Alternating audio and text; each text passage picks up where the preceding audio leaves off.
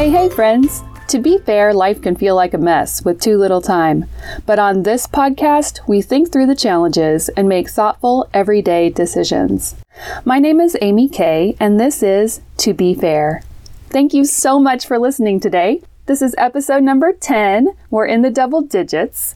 And today we are focusing on how we can pretty easily develop long-term healthy habits. I absolutely love thinking and talking about this stuff because I think so often we have truly healthy and wonderful aspirations to do things in our lives, but then for whatever number of reasons, we don't always quite get to the place where we want to be. And this episode is all about the method of developing long-term healthy behaviors for ourselves. Whatever it is that we actually want to do, meditating every day, flossing our teeth, giving blood, sticking with a gratitude practice, whatever it is that we want to do, this method can help. BJ Fogg is a professor at Stanford and leads their behavioral design lab. He also, and I think this is really significant, has decades of background with industry. He helps the people who design products for us to help us to make healthy decisions in our lives. He helps them to know how to do that better. And he also just sort of enjoys tinkering with his own behavior, really, and figuring out like how he ticks and like how he progresses. So through all of this, through all of his experience and research and business, he has developed what he calls a method of tiny habits.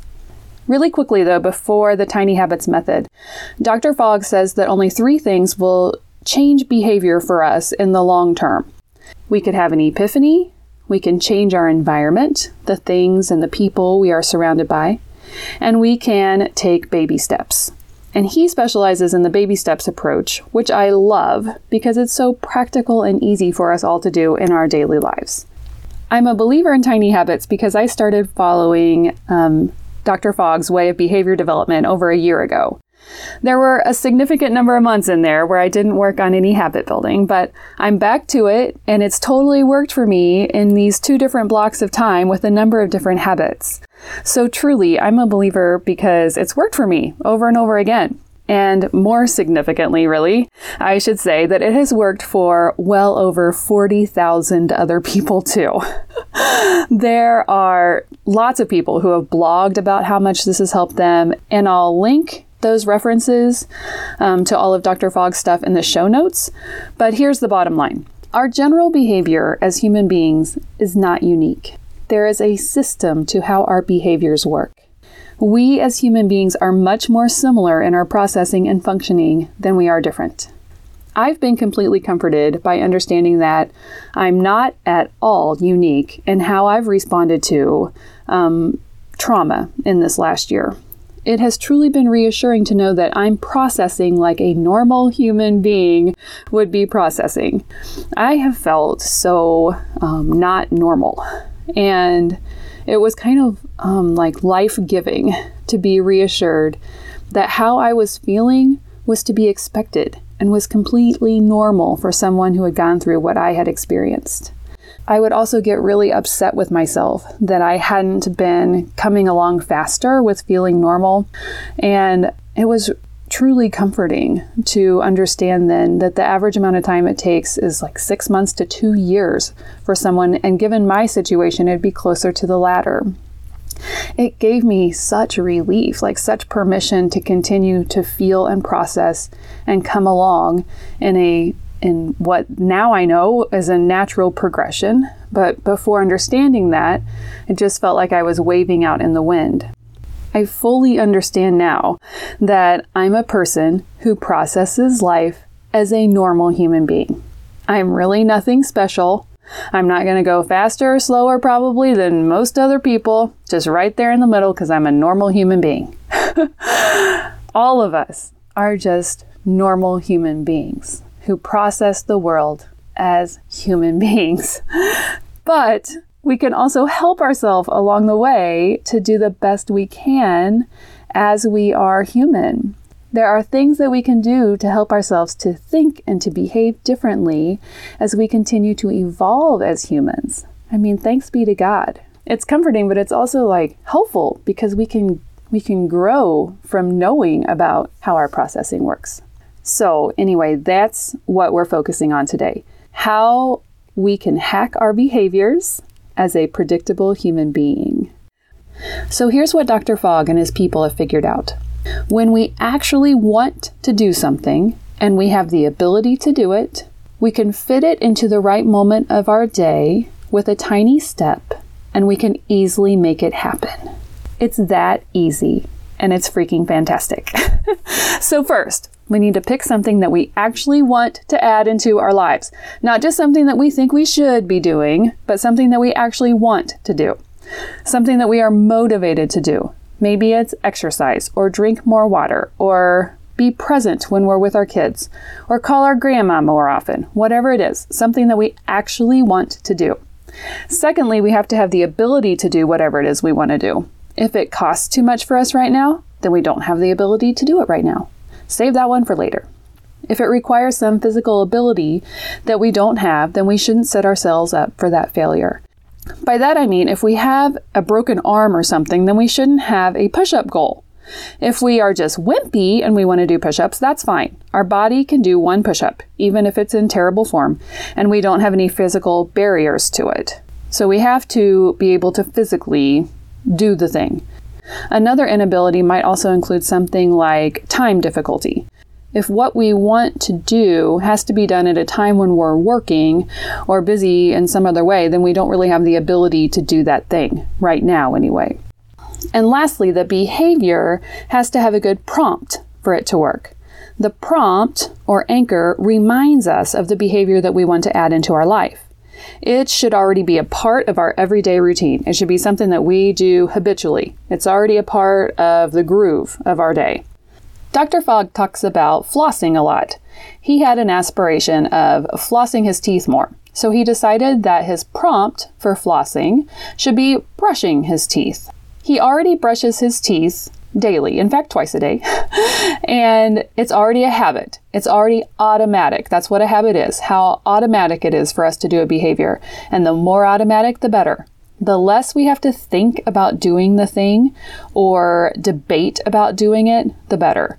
We don't want to deliberate about brushing our teeth every morning and night. We just want to brush our teeth and move on, right? Sometimes that's a struggle with the children. Like, no, we do brush our teeth. But by the time, we're an adult, we tend to brush our teeth all the time. So brushing our teeth is a good anchor for something like then flossing. And here's the exceptional thing about Dr. Fogg's method. He has figured out that the more simple and small the behavior, the better. Make it tiny and easy. So when he decided he wanted to start flossing his teeth, he went out and bought a bunch of different kinds of floss. And he tried them all, and he picked the one that was the easiest to use. Then he made the behavior as small as possible, teeny tiny.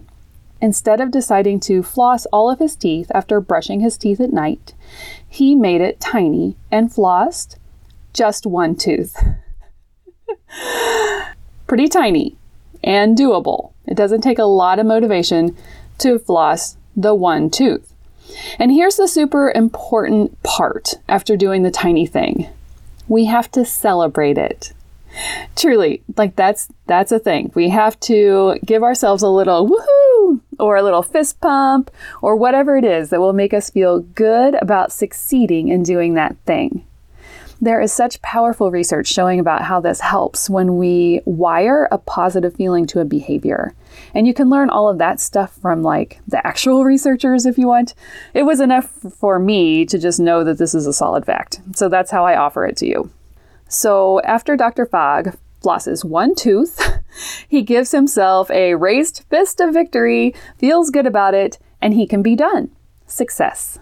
Now, if he chooses to go ahead and floss 2 teeth, that's fine too. And maybe after a while, he'll floss more teeth. But every single time, he only has to floss the one tooth and then celebrate that. His habit now has been so firmly rooted to floss his teeth after brushing that now he flosses every single time he brushes his teeth because it's just that automatic. Morning and night, floss all the teeth. I've seen pictures of him smiling. He has gorgeous teeth. But this is important. We should never raise our tiny habit to be a bigger habit, even if we have started flossing 3 teeth over and over again. there's something mentally important for us to keeping the habit extremely easy.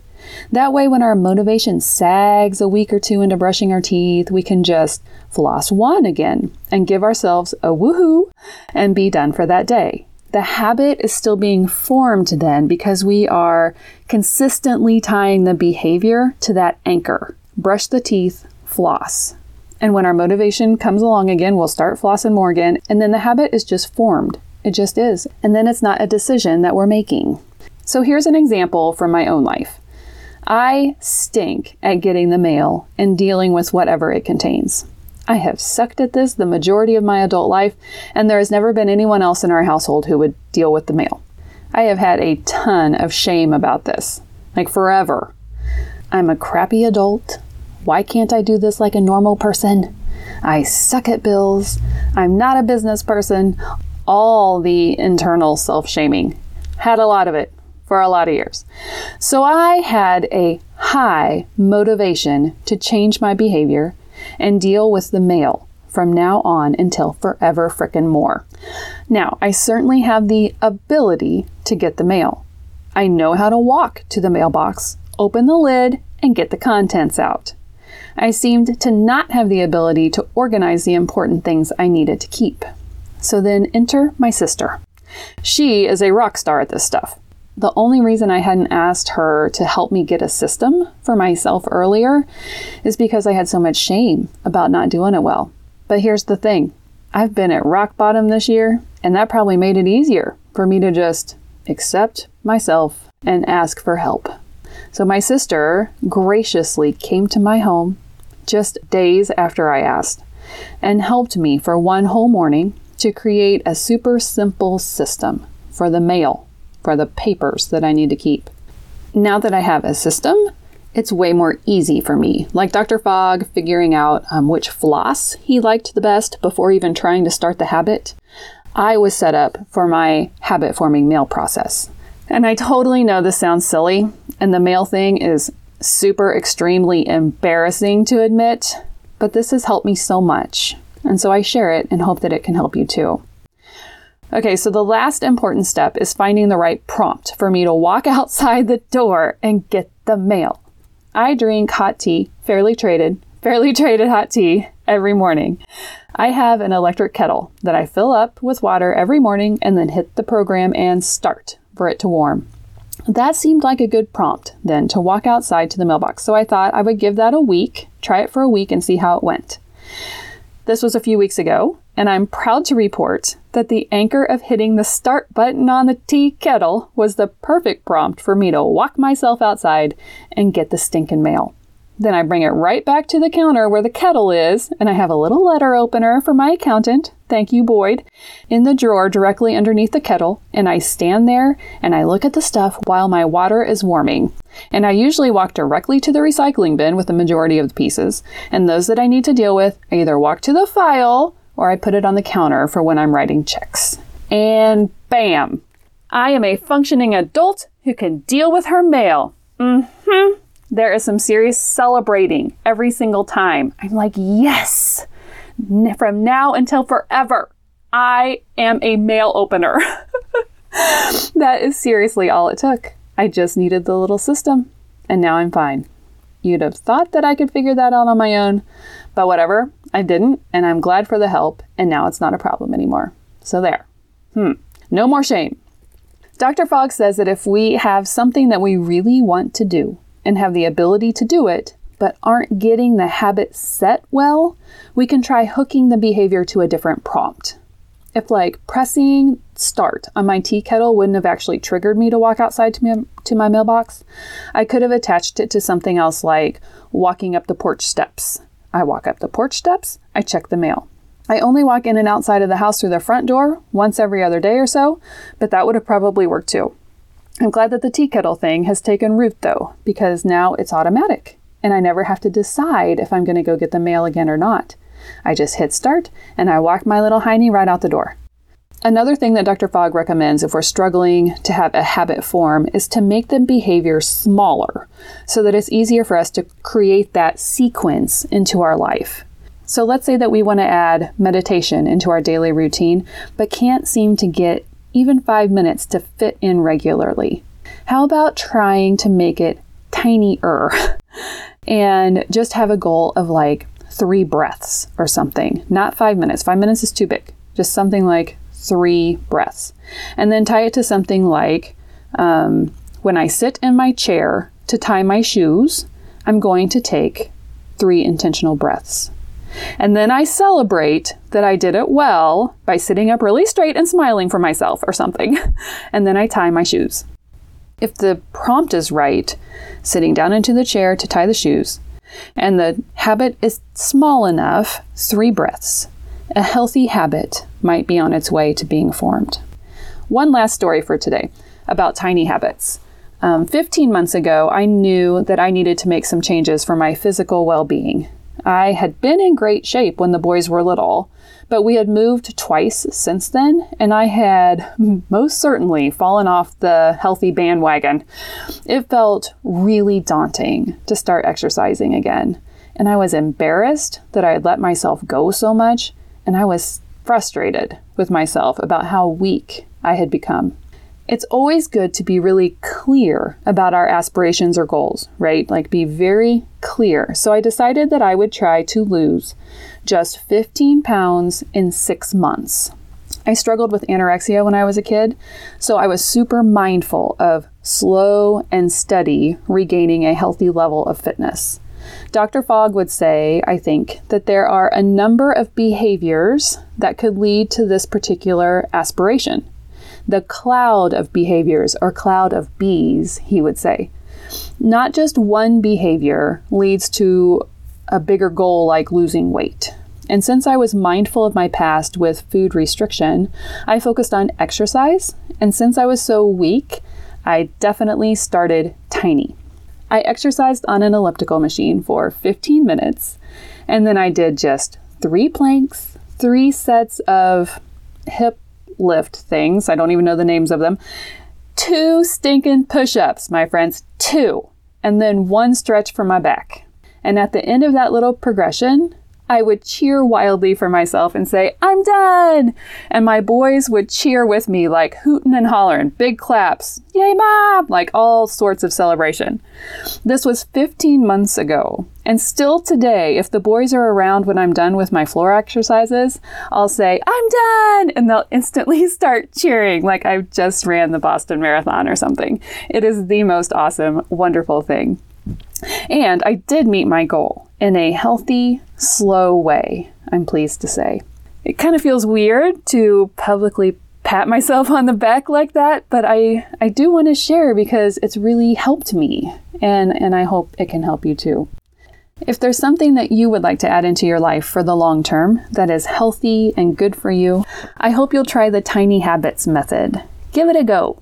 Again, I'll link the references to Dr. Fogg in the show notes, or just search for him. It's easy and it works because, thanks be to God, we're just all human beings who process things like normal human beings, and we can learn how to help ourselves along because of our predictability. There's nothing to feel like an ununique loser about this. This is to be celebrated. It's from our humanness that we can learn ways to be more healthy. So cheers to that, right? Cheers to that. May it be true for you and for me. And hey now, if you have found this podcast to be helpful, please consider passing it along to someone else who you think might like hearing it too. And if you need anything for yourself or for someone else, I own a fair trade store called Connected. We're located in Kansas, but we have an online store at connectedfairtrade.com. And I'd sure love it if you would give us a look if you need a gift or whatever. Fair trade is awesome, and we would love to be your source for the goodness. Okay, friends, until next week, take good care. I'm Amy Kay, and this has been To Be Fair.